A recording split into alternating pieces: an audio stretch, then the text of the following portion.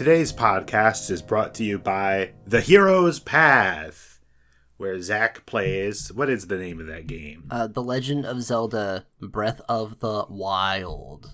And today, Zach wanted to go to Death Mountain, but you had to do something else first. So, yeah, I've been playing this game for a while, and, you know, I'm trying to make this as complete as possible, and I want to interact with the game in every way, in every dimension possible. Grow.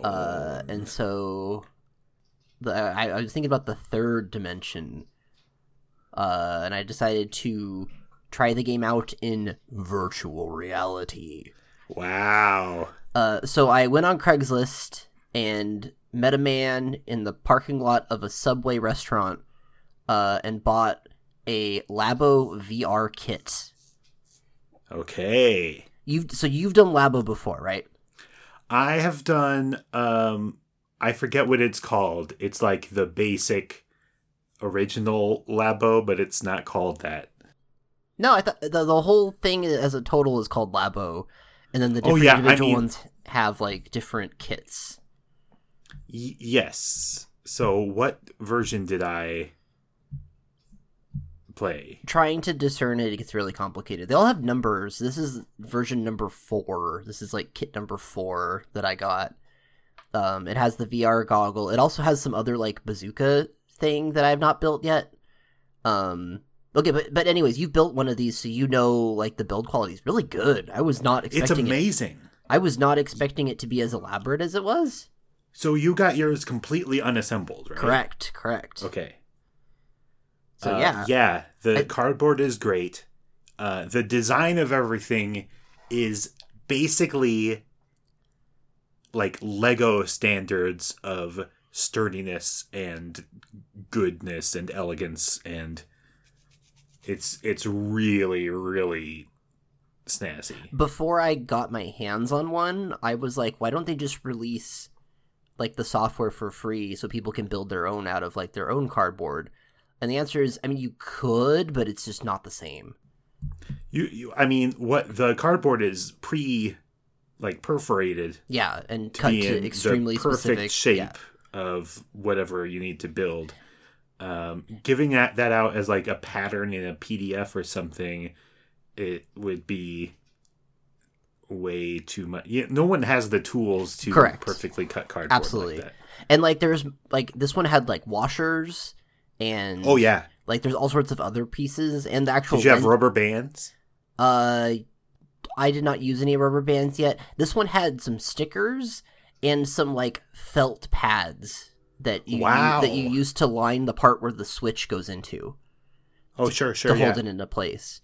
Yeah, it's extremely good build quality. So I built this thing last night, and I built the VR headset. Which Variety Kit is the version I got. Sorry. Okay, yeah, that's the one. Is it the one where you look in the duck's like butt? No. Oh. There's a version where you look in a duck's butt. And is it like a bird? There's like a bird you look at, and it's gosh. It's like it's a very funny picture of somebody holding up a cardboard bird to their face. Variety Kit. It has like the piano and the fishing rod and the house.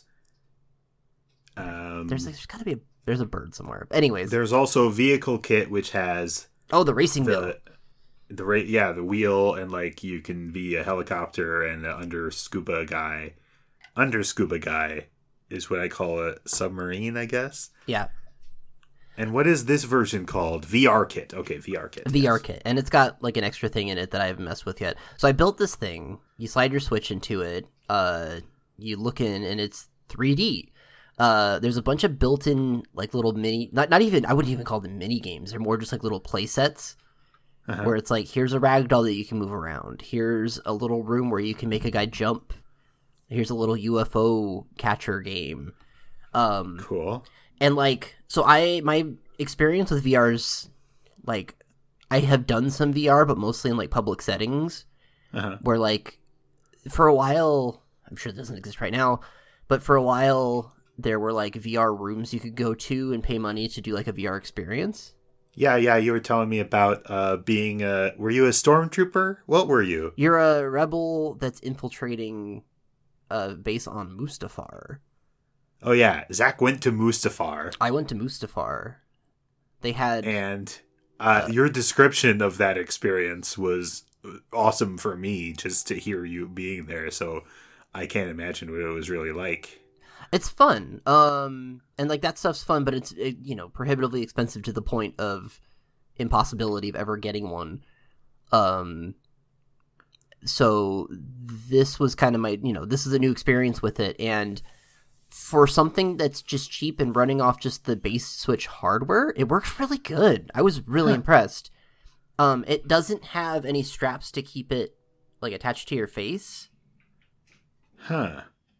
So, do the Joy-Cons stay connected? Yeah, they stay connected to the Switch. There's certain configurations where they do stay connected to the Switch. There's certain configurations where they're detached. Oh, I see. In this elephant thing, they're detached for some reason. Yeah.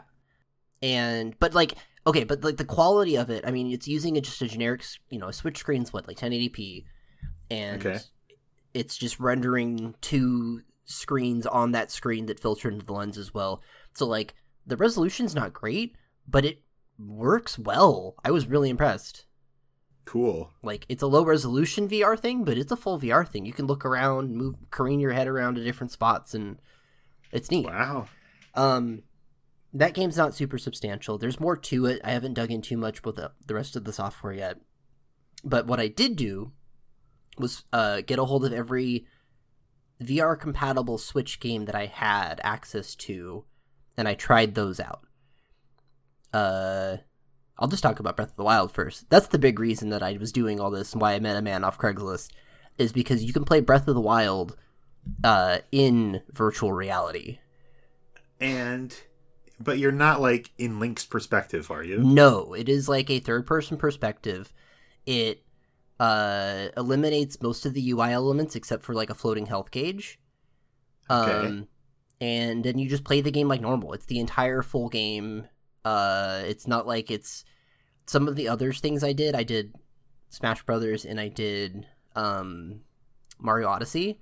Uh-huh. Those ones are like separate experiences that are like pared down in a way to make them like palatable as a thing you can just sit and play. Oh, okay. I'm curious. I want to go back. I only messed around with the Mario Odyssey stuff for like a minute. There's actually a full set of levels that are like tiny little levels that you can go through and do stuff. So it's like a whole separate little thing. Jeez, okay. But Breath of the Wild, when they were adding VR support, they just said, okay, here's the whole game. Like, it just changes the way the game is displaying and nothing else. Wow. And so you can do that. So, because, this is a tiny little, this is not a super high resolution screen, displaying it in VR drops the resolution to nothing. So the game looks really rough. Okay. You lose out all that fine, nice, pretty stuff. And as somebody who's not super experienced doing a lot of different VR stuff, the idea of being able to careen your head around while you're moving somebody in the world that changes the position actually gave me dizziness. So wait, like, the joystick is still controlling Link as normal? The left joystick's controlling him as normal. The right joystick is controlling the camera. However, you can also move your head to move the camera in other ways. So you can be simultaneously moving Link, moving the camera, and moving your head. And well, yeah, that would make you sick. It made was a me bad dizzy. idea, Zach. But that's the whole purpose of doing it this way, so you can move your head around and kind of look around and stuff. Well, not to do all three at the same time. Well, that's what it's there for. That's the whole point.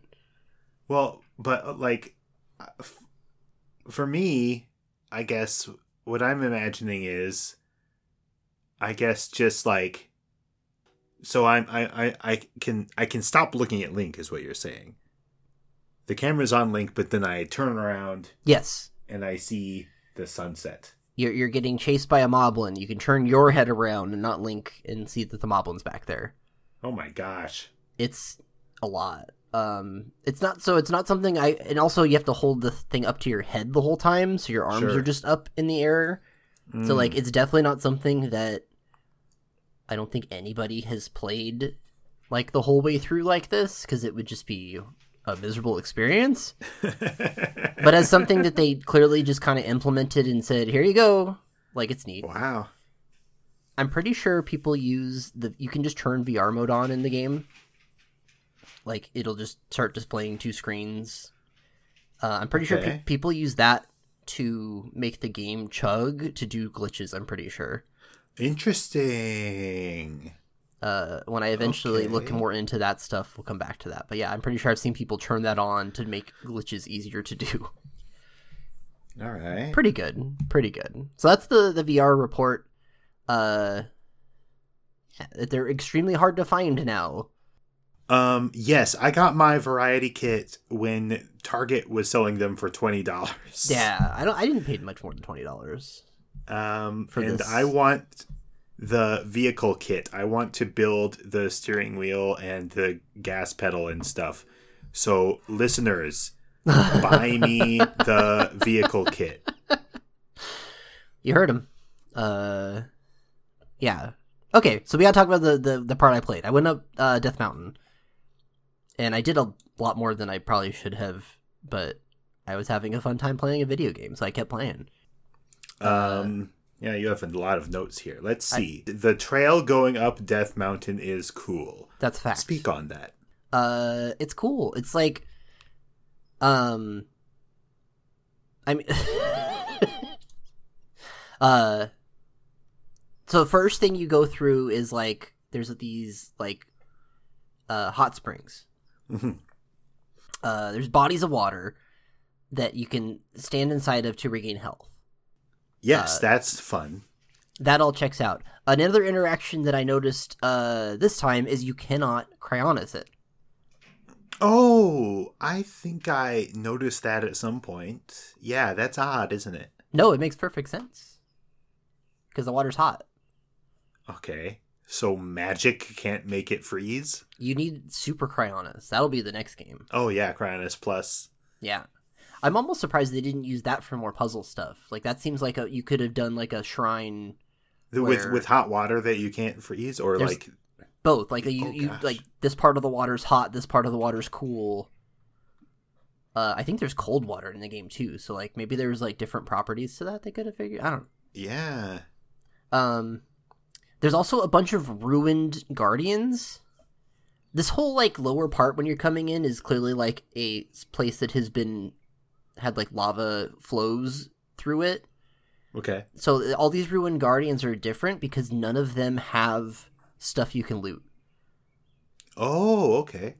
So like there maybe was a battle, and then since the battle, lava has flowed through here and ruined everything is kind of my guess at what's going on here. Yeah, yeah. There are still a couple live ones around, which always it's fun when they sneak up on you.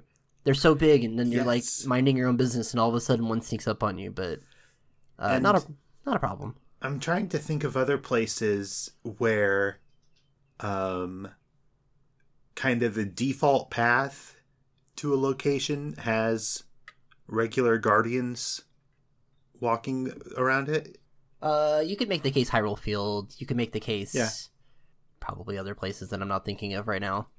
It to me, it seems like a little extra rude to basically put these guys in the main thoroughfare, and especially in a place where it's not very easy to find an alternate route because you have such steep hills and lava, making it hard to move around. For me, it ended up being nice because it was a way to get back into playing the game after having not played it for a minute. It was a warm up, and it worked out really good. A warm up. There's a cave here. Talking about caves. There's a good cave. Yes, it is a cave. Technically, there's a good cave here. It is perhaps the most outdoor cave I've ever been in. We're taking them where we can get them. Yes. There's a lot of lava up here, and the lava also cannot be cryonised, which I tried, but yeah, that doesn't work either. Lava's like water, but hot. Huh. The big thing that I'm not talking about yet is that the air here is on fire. Yes, I've heard this. I had forgotten exactly how this manifested, because the different areas that lead to divine beasts all kind of have a property, right? An associated weather property. You do the Zora area, it's raining. You do the Hebra area, it's cold. And then you have Death Mountain and the desert, which are both, it's very hot. Yes. And it never dawned on me what was going on, how they could do both have the same thing, until I kind of dug into it this time playing the game. Okay. And it's not that the heat is getting you here, it's the fact that everything makes everything combustible. So okay. It's like, but you still lose health from being in super heat. I think that's, yeah. Don't you? I don't think it does in the same way, because I was able to just take a potion that prevents me from catching on fire, and I didn't have to worry about my health decreasing otherwise, well, unless that just supersedes the other. But I know that in the original time I played the game, I went to the desert, put on my fireproof clothing, and was still taking that damage from heat. Well, that's weird. Okay.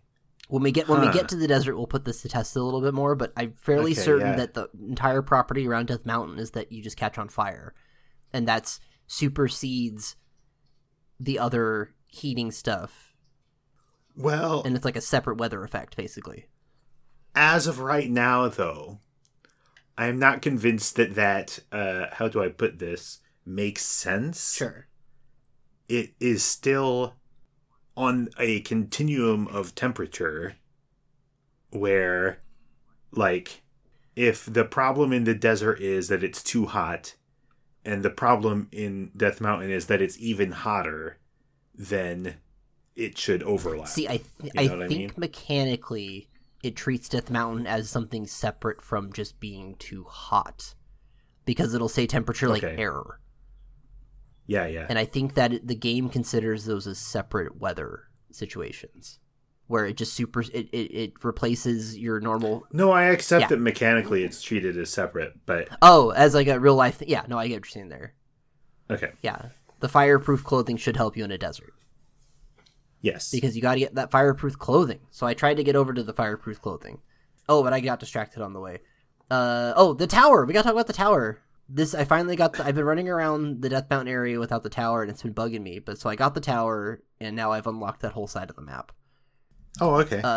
This tower is boring. There's nothing on it. There's no trick. That's too bad. I guess the idea is getting up to it is tricky enough. Now, without remembering exactly like where it is or anything, I seem to remember like flying onto it from a higher rock. Is that possible? I believe that's possible. The first time I played the game, I did not go up the road. I just kind of got up on top of these spires until I got close enough to glide over to it, so that makes sense to me. Okay. Yeah, this one's just in the side of the hill. It's boring. There's a lot of other stuff going on, so I will forgive the devs on this one. All right. I went to a shrine on my way to Goron City. Which shrine?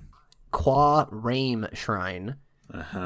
It's like hidden on a lava lake behind a precipice in a way that if you were going from the road, you might not see it. Sure. I saw it somewhere else. I don't know where I saw it from, but I was climbing around somewhere and saw it, so I had it marked on my map. So good job, me. Good job. This is another puzzle with the weight scales. Yeah. You have to, in order to like even start doing anything, you have to like catch a barrel or a box on fire to get a key. Okay. To get access to big metal blocks that you can then use to manipulate scales. There's a chest that you have to manipulate upside down scales, like there's scales coming from the ceiling. Creepy, yeah. To get, but it's ultimately not that tricky. It's a good shrine overall. I like it. The final solution is supposed to be you're supposed to balance out like both sides of the scale so that you can pass underneath some spikes. Uh-huh. But if you just go really fast, you can just run under the spikes. Okay, cool. That's one shrine down. I went through a passageway, and I fought an Igneo-Talus. Oh, yeah. They got Taluses what are on fire. Cool. They're not that tough. Taluses in this game are not as tough as I remember. The trick to these guys is they're on fire, so you can't walk on their backs. Now, do you handle this by shooting them with ice arrows? I did. I was like, I bet an ice arrow is going to work really well, and it puts out the fire so you can walk around on them. Okay. They will eventually reignite themselves, but I have like 150 ice arrows, so this is not a problem. Why do you have that many ice arrows, you jerk? I don't know. I've got so many ice arrows. Give me some. Of the non-standard arrows, I have like a ton of everything but bomb arrows. Huh. I don't know. God, I don't know what to tell you. Next on the path, you go through the southern mine area. Oh, yeah. Where there's a bunch of Gorons mining. And this was the area that I think I was disproven, but I think of it as the place where you can hear the level 9 theme from LOC. It plays that here as well as like throughout the Death Mountain area. Yeah, yeah. It's just kind of the default running around Death Mountain music. The Gorons here are working and won't talk to you till nightfall. That's good. Which is good. There's a pair of Gorons here named Grayson and Pellison, and they are the people you can recruit to join Bolson Construction Company to help build Terrytown. Uh-huh. And they're they're the people you needed right away, right? To clear away the rocks. Exactly. Okay. They don't take too much convincing. They're pretty much like tired of mining. They're just like, we want to do something different now. And so you tell them about it and they're like, that's great. Let's go. And then it plays the nice, wonderful jingle. And then then the next part of the quest goes. But I didn't go back to Terrytown this time to see what that is. Okay. Stay tuned. I'm going to just keep doing that one as I get to it. There's a Hylian chilling here. His name is Kima. Mm-hmm. He has a very easy quest to catch 10 fireproof lizards. Well, you say it's very easy. It is very easy. I find not that it's like, oh, I can't do it, but having to sneak around to catch all those lizards, just, I guess, the moving slow part. I would rather be on a horse. You would always rather be on a horse. This is true. But there's a ton of lizards in this little mine area, and I had known that this was coming, so I've been just, whenever I see lizards, trying to catch them. Oh, okay. So you give him 10 lizards, and he gives you the Flamebreaker armor, which is good because I was running out of potions. This is the aforementioned armor that prevents you from catching on fire, or one piece of it. Yeah. Then I went up the road. One thing I forgot to put in my notes, on the way up, you get bombarded by like fiery rocks coming down from Va Rudania. Yeah. And you get the cool cutscene of Va Rudania like menacing the mountain. The establishing shot that each like divine beast gets. Yeah, and Va Rudania is one of the better divine beasts for being a threat. Because Va Ruta is like making it rain a lot, and you're kind of like, well, that's bad for the environment, but who cares? Va Medo is literally just flying in circles. Yeah, does Va Medo do anything? It's just up there. I think they claim that it is like attacking Rito who fly too high. But you never see that happening until you fight it yourself. And then Va Naboris is just off in a desert. Yeah, Va Naboris is like scary because it's like causing lightning storms. But for people's daily lives walking to and from Gerudo City, it's not a problem. But when they eventually do a manga adaptation, it'll make more sense. It'll be very scary. Yes. We'll get the full cutscene of Va Naboris like attacking Gerudo Town. Mm-hmm. It'll be good. Whenever that manga artist gets around to finishing Twilight Princess, then she'll move on to Breath of the Wild. I told you about that. Right? Have I talked about that on this podcast? I don't think so. Is this manga artist not going to do Skyward Sword? She did I think it's two women, but they write under one name.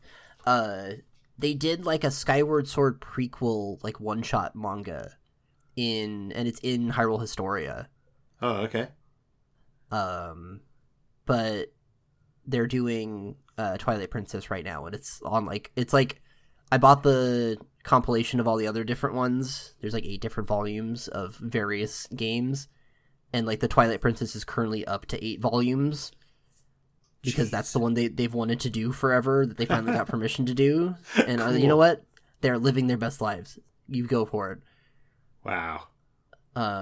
We can only be so lucky to get to do that in our lives. Right about Twilight Princess. Let's not do a Twilight Princess podcast. Never. All right, it's agreed. Okay, Goron City. Yes. Goron City. This is where the Gorons live. We can finally talk about Gorons now, Ryan. Cool. Describe a Goron. A Goron is like a big rock guy. They are humanoid. They are all kind of pear-shaped. They have kind of dark, beady, but like big eyes, big lips, kind of like rocky extrusions on their body where you'd normally have either like elbows or hair. Although they can grow hair, I guess. They eat rocks, but in many ways they are rocks. Of course, we humans eat flesh, and yet we are composed of flesh, so this is no contradiction. They like to roll around. And I learned today, doing research for this episode, that Goron is the Japanese onomatopoeia for rolling around. Right. And that's why a lot of them use Goro as like a... What's the word for the thing you affix to everything? I can't think of it. In Animal Crossing, it's a catchphrase, but there's an actual Japanese term for it that I cannot think of right now. I don't remember what that word is called, but it's like the... Yes, you know what I'm trying to say. Yeah. Okay. Yeah, they're the rock dudes. They're all dudes. Yes. And that's not elaborated on in a way that is like, good, you don't need to elaborate on that. That's fine. It's a fantasy race. You can just do whatever. Mm-hmm. And they like to call everybody brother. It's very good. Yeah. We've been to Goron cities in other Zelda games before. This is another new iteration of it. This one's kind of just sitting in like a little caldera, sort of. Yeah. It's cute. It's cute. It's like not conveniently located to anything. No, but that's where they live, and they're not really... They don't seem to get a lot of visitors. No. Especially not recently, because of the fire raining down from the sky and all that. Although there is one visitor who immediately springs to mind, who I think doesn't show up until after you calm the divine beast. She's there. She's there already? There's 2 visitors that I saw. Okay. There's a Gerudo woman who is very important because she buys gems for you at high prices. Oh, does she? Maybe that's only after you calm the divine beast, or maybe it's after you... No, you're probably right, but I just sold a bunch of gems, so I hoisted myself there. No, she's there. Yeah. Okay. She's in town. I walked up to her, and she's like, it's a little too early to flirt. And I'm like, wait, what? And she's like, never mind. And then she's like, I'm a Gerudo. I came from blah, blah, blah, blah, blah, blah. And then, what's his face? The painter is here. Oh, okay. Because there's no stable close enough to the memory that's up on the mountain edge, so they put him here instead. Okay. So they're both here. There's a bunch of other stuff. I bought the there's an armory where I bought the rest of the Flamebreaker armor. Good. There is... What else is here? I had to scroll down. There's a general store, sure. There's a bunch of statues of other Goron people. Now, when you say statue, you mean like the gigantic statues. Yeah, so like the hills surrounding the town have been carved out to look like various other Gorons. It's a lot like, is it Crazy Horse, who they're carving out of a mountain somewhere near Mount Rushmore? That's correct. I think the pose of the guy, the name of the champion whose name escaped me. Daruk. I think Daruk's depiction in this volcano rock kind of recalls that statue of Crazy Horse. Maybe? I gotta look at the picture of the statue because it's been too long since I've been to this place. They're not done with it yet, are they? No. No. It will eventually look like that, yes. Okay. That's what I thought. Okay. Yeah, kind of like that, arm outstretched. There's a bunch of other Gorons, and so I ended up going on a Google trek because I didn't notice. I noticed like the baby Goron, but underneath Daruk is somebody that looks like Darmani. Yeah, and somebody that looks like the baby Goron from Majora's Mask. Oh, I did not. What? Gosh. Okay. And then there's also a Goron, one of these things that resembles a Goron from Twilight Princess. Huh. Like a specific name Goron from that, which is cool, I guess. Yeah. But also, I knew this was here. I forgot it was here until I had zipped a bunch around the area a whole bunch and then caught it at the right angle. Oh, sure. Because it's all carved into like the hillside. Like if you're not looking at it from the right angle, it's easy to miss. Yes, I think there's a cut scene at some point that makes the Daruk one very obvious. Yeah, but that's the only one. The other ones are kind of nestled away, and you might miss them. And so when that's good. I'm sure it was really fun for the world sculptor to include all that stuff.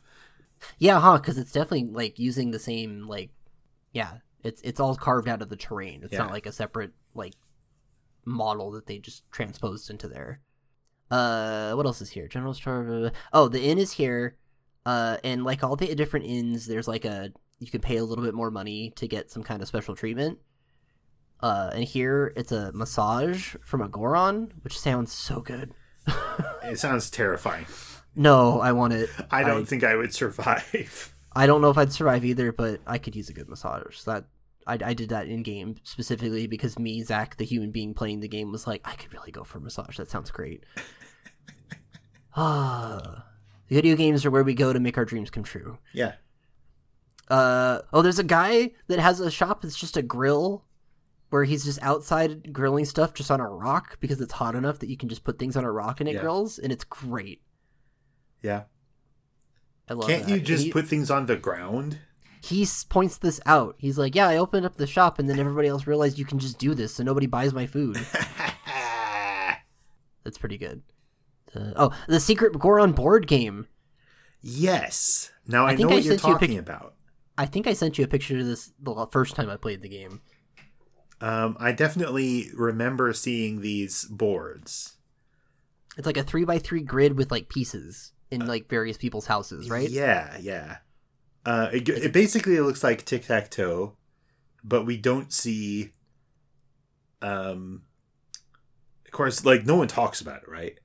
No, this is just a background detail that I saw and you saw, and we're both like, oh yeah, we gotta talk about this. But it is cool that there is a game Gorons play. It is cool that it's not explained. Of course, it's also sad that it's not explained because I would eat that up to hear this is the game Gorons play.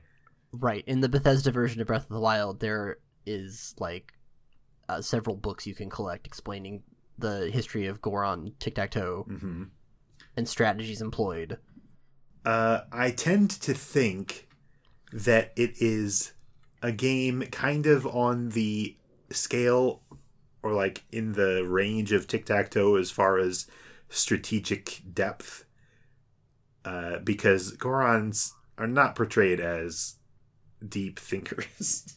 I wonder, like something like on the like a Mancala or something like that, something with like a simple but like depth to it. Has anybody tried to invent a game based on what this looks like? And if not, how soon can we do this? We can do this. Okay, not on this podcast this second, but No, not right now. We should come up with rules for this and post it. Yeah. I'll go back and take more pictures. Great, thank you. There are 2 side quests. I'm holding up 2 fingers. Okay. One of the side quests, there's a blacksmith in town whose name is Rohan.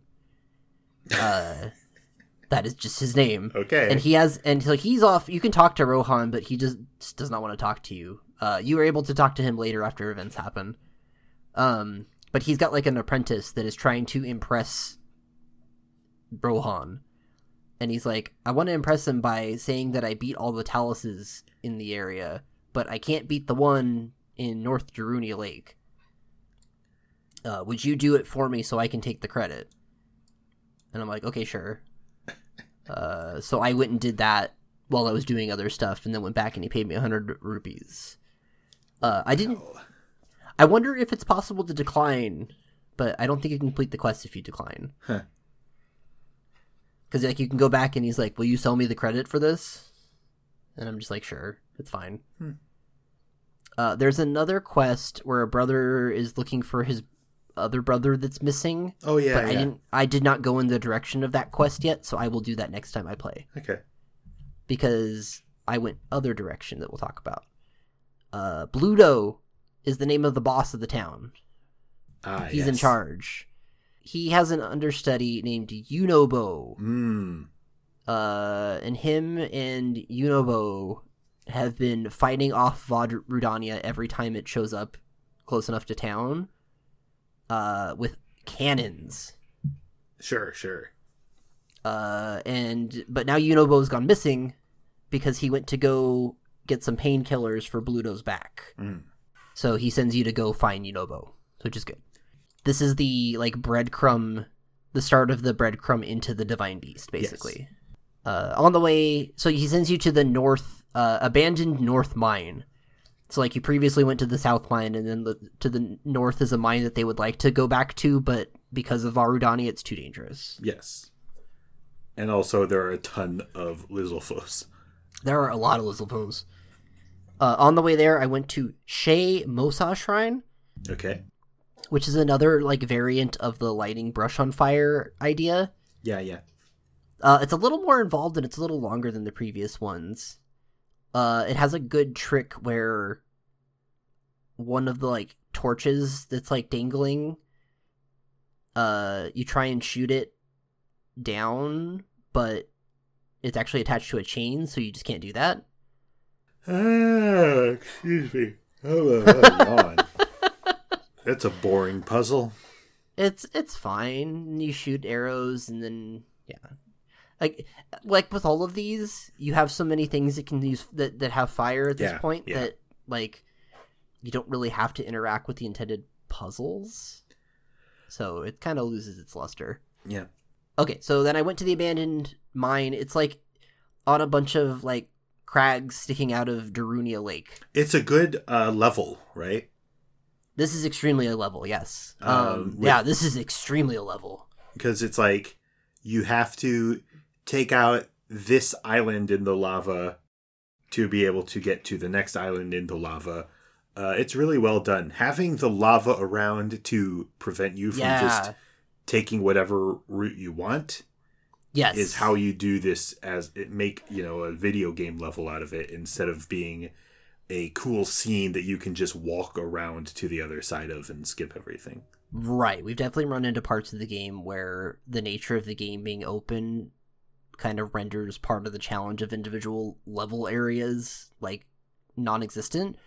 But because this is lava and there's literally nothing you can do about lava, it just becomes this little Mario Galaxy or Skyward Sword level. It's good. The freedom of most of Breath of the Wild is great, but the constrainedness of this level is very good. And it does it in a way that's playing by the rules. They don't have to bend the game's rules to do this. Right. You don't need a bunch of force field walls. Yep, which is good. Yeah. You can't always do that, but maybe in the next game they'll just have more lava everywhere and they can do it. Breath of the Lava. Yeah. We're going to, it's all Subrosia. Shut up. I Oh, know, I I'm want that. sorry. I'm sorry, I'm Oh, sorry. no, I want that. This area has a bunch of cannons, and they're not like the Alkala Citadel cannons. They're these Goron cannons that you can drop bombs I into. didn't realize that those are both types of cannons. Yes. These are not human cannons. These No. are Goron cannons. And so they function with like there's a big slot in them that you can drop a bomb into and then detonate, and it launches like a rock out. Yeah, these are so cool. They make no sense. They make absolutely no sense. They're but perfect. They're great.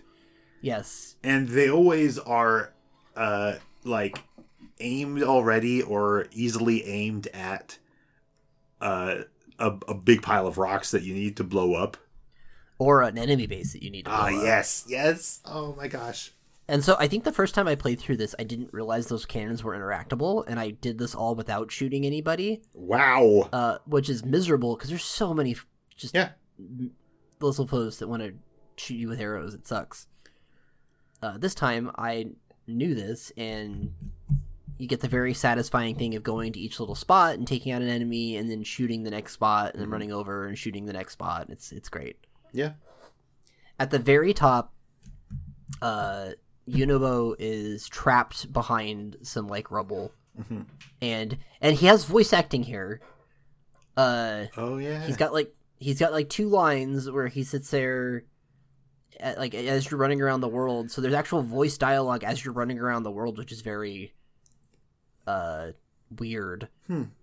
It feels very out of place. But he's just like, "Help me, I'm stuck. Help me, I'm stuck." Just over and over. You can use one of the cannons to free him, and then you get a cutscene where you meet Yunobo. Yeah. He's this young Goron who we don't really get his backstory yet, but you can tell he's important because he gets a full cutscene. Yeah. His name shows up on the screen, which means he's either an important NPC or a boss. Man, the Yunobo boss fight's something else. And then he says, "Yeah, I'll meet you back in town." But I did not go back to town. No? Because I had more business out here on the big lava lake. In addition to the cool Goron cannons, there are these cool Goron minecarts. Yes. Which function on the same bomb-based propulsion principle. You can stand on there's like tracks. There's not a ton of them. I thought there were more. You stand on the tracks, or you put like a discarded minecart onto the tracks with magnesis. Yeah. Get on the cart, drop a bomb into like the receptacle, and then detonate it, and then you shoosh off. Okay. And it's really good. So how did I move these minecarts? I feel like I moved them in a completely different way. Okay. Because you can also use... Yeah, I think this must be what I did.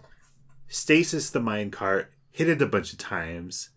When it comes out of stasis, it will stay on the tracks, thank goodness. Yes. And move along. That is so much dumber than using the bombs. I don't think I saw the bomb receptacle. Yeah, the game doesn't spell this out as far as I can tell. This is a thing you can even do. Or if it does, it's in some spot that I never saw.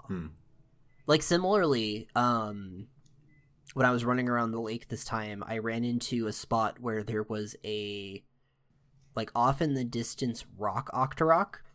Oh, sure. And then a whole bunch of rusty weaponry. Yeah, that's supposed to be a clue.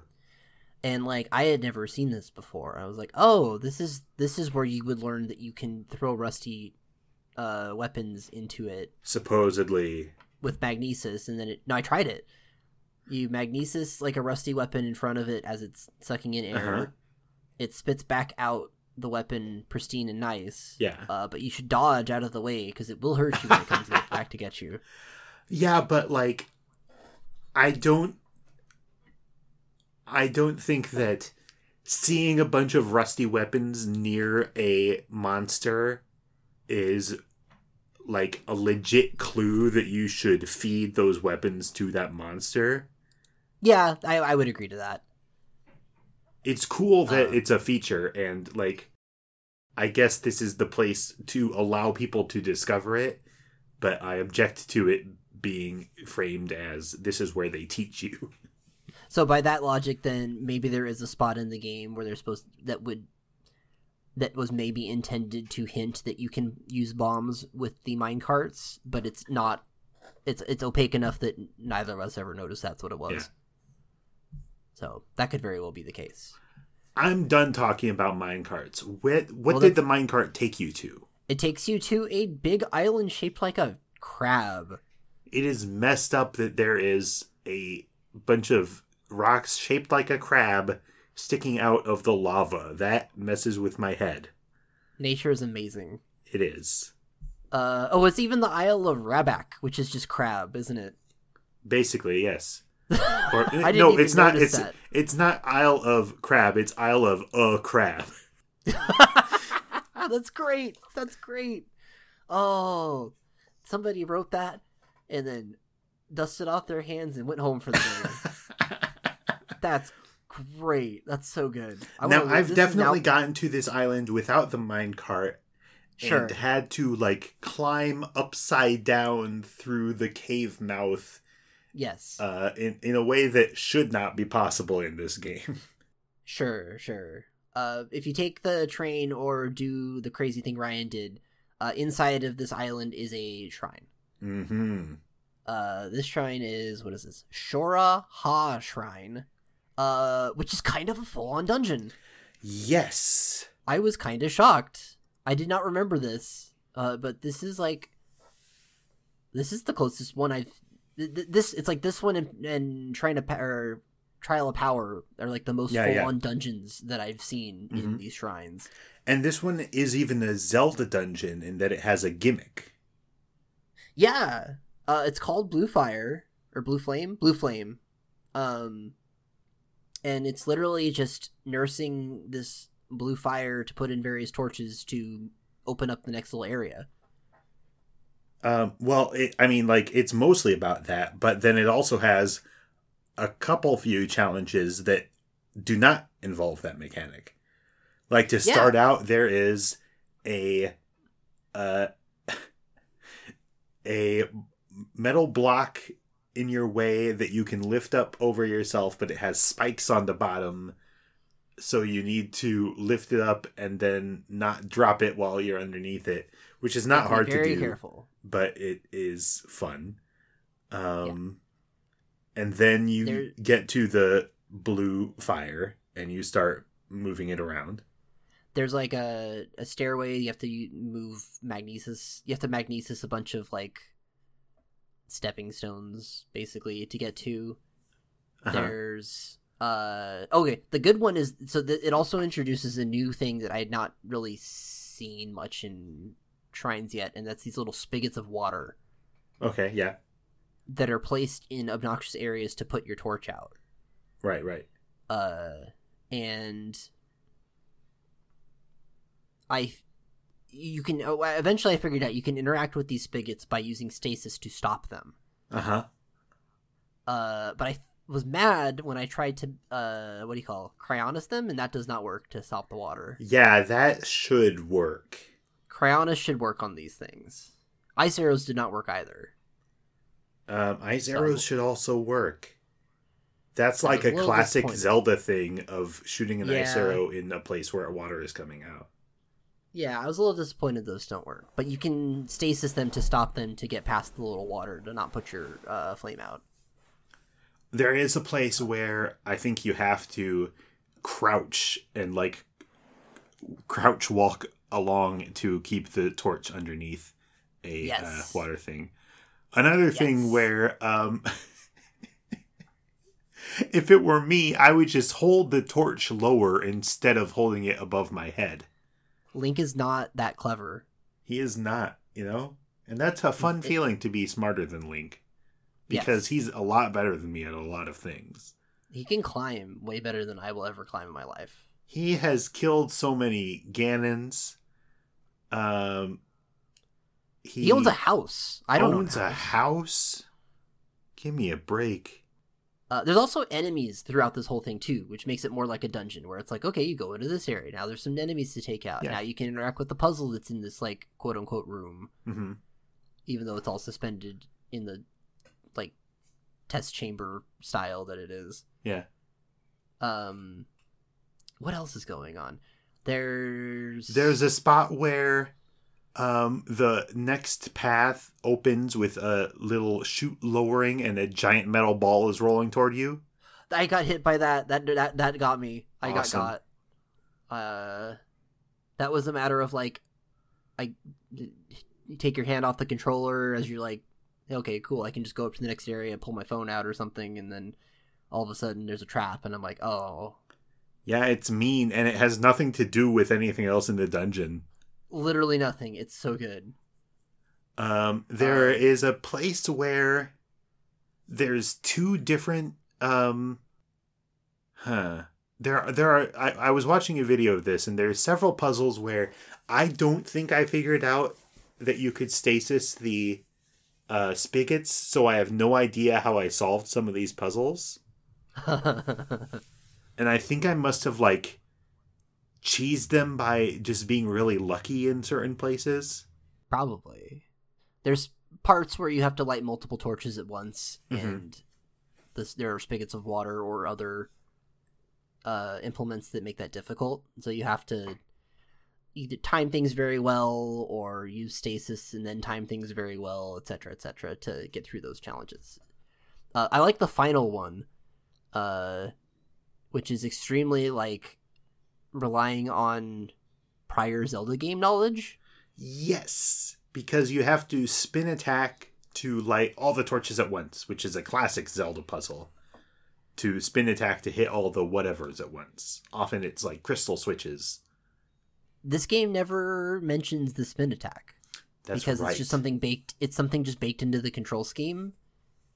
Like every weapon type of weapon has like a charge attack. And like what are the different charge attacks now that I think about it? For large weapons you just spin. Yeah. Like the big two-handed weapons you just spin in place and then eventually stop and slam down. I think what do the pole arms do? I don't remember the pole arm. I know that like the timed hit thing for pole arms is to stab repeatedly. I think that's also the charge attack for pole arms. Oh, okay. It just stabs really fast. Yeah. And when you charge, it uses stamina is the trick. So yeah. But the one for a one-handed weapon is that you do the classic like hold your sword back and charge it, and then do a spin attack. And so if you do that with the blue flame, you hit them all at once, and it's great. I was just playing Link to the Past, which is the first one with the spin attack, right? It's got to be. Yes. And they make some lore out of it by saying that it's Link's like family that is able to do this technique of spinning the sword around. Right. A lot of other Zelda games are like you have to learn how from a scroll or something. Yes. How to spin around. In this game, I feel like the equivalent is not the spin attack, but the bullet time when you draw an arrow, knock an arrow in midair and time stops. I feel like that's Link's superpower, and the spin attack is just it's just part of the moveset. Yeah, it's just part of when you have a one-handed weapon, you can just do a spin attack. Yeah. I'm glad the game. That would be too many things if Breath of the Wild had like a unlockable set of like combat moves. Oh, I would hate that. Like if over time you had to unlock, now I can do the drop down from afar attack or whatever. Well, I think they do that as like a complexity ramp up because they don't want to stick you with a dozen different moves that you just drop you in the deep end, basically. And I think, I don't know if that really works, especially for things like Zelda, where your life doesn't depend on using all these things effectively, right?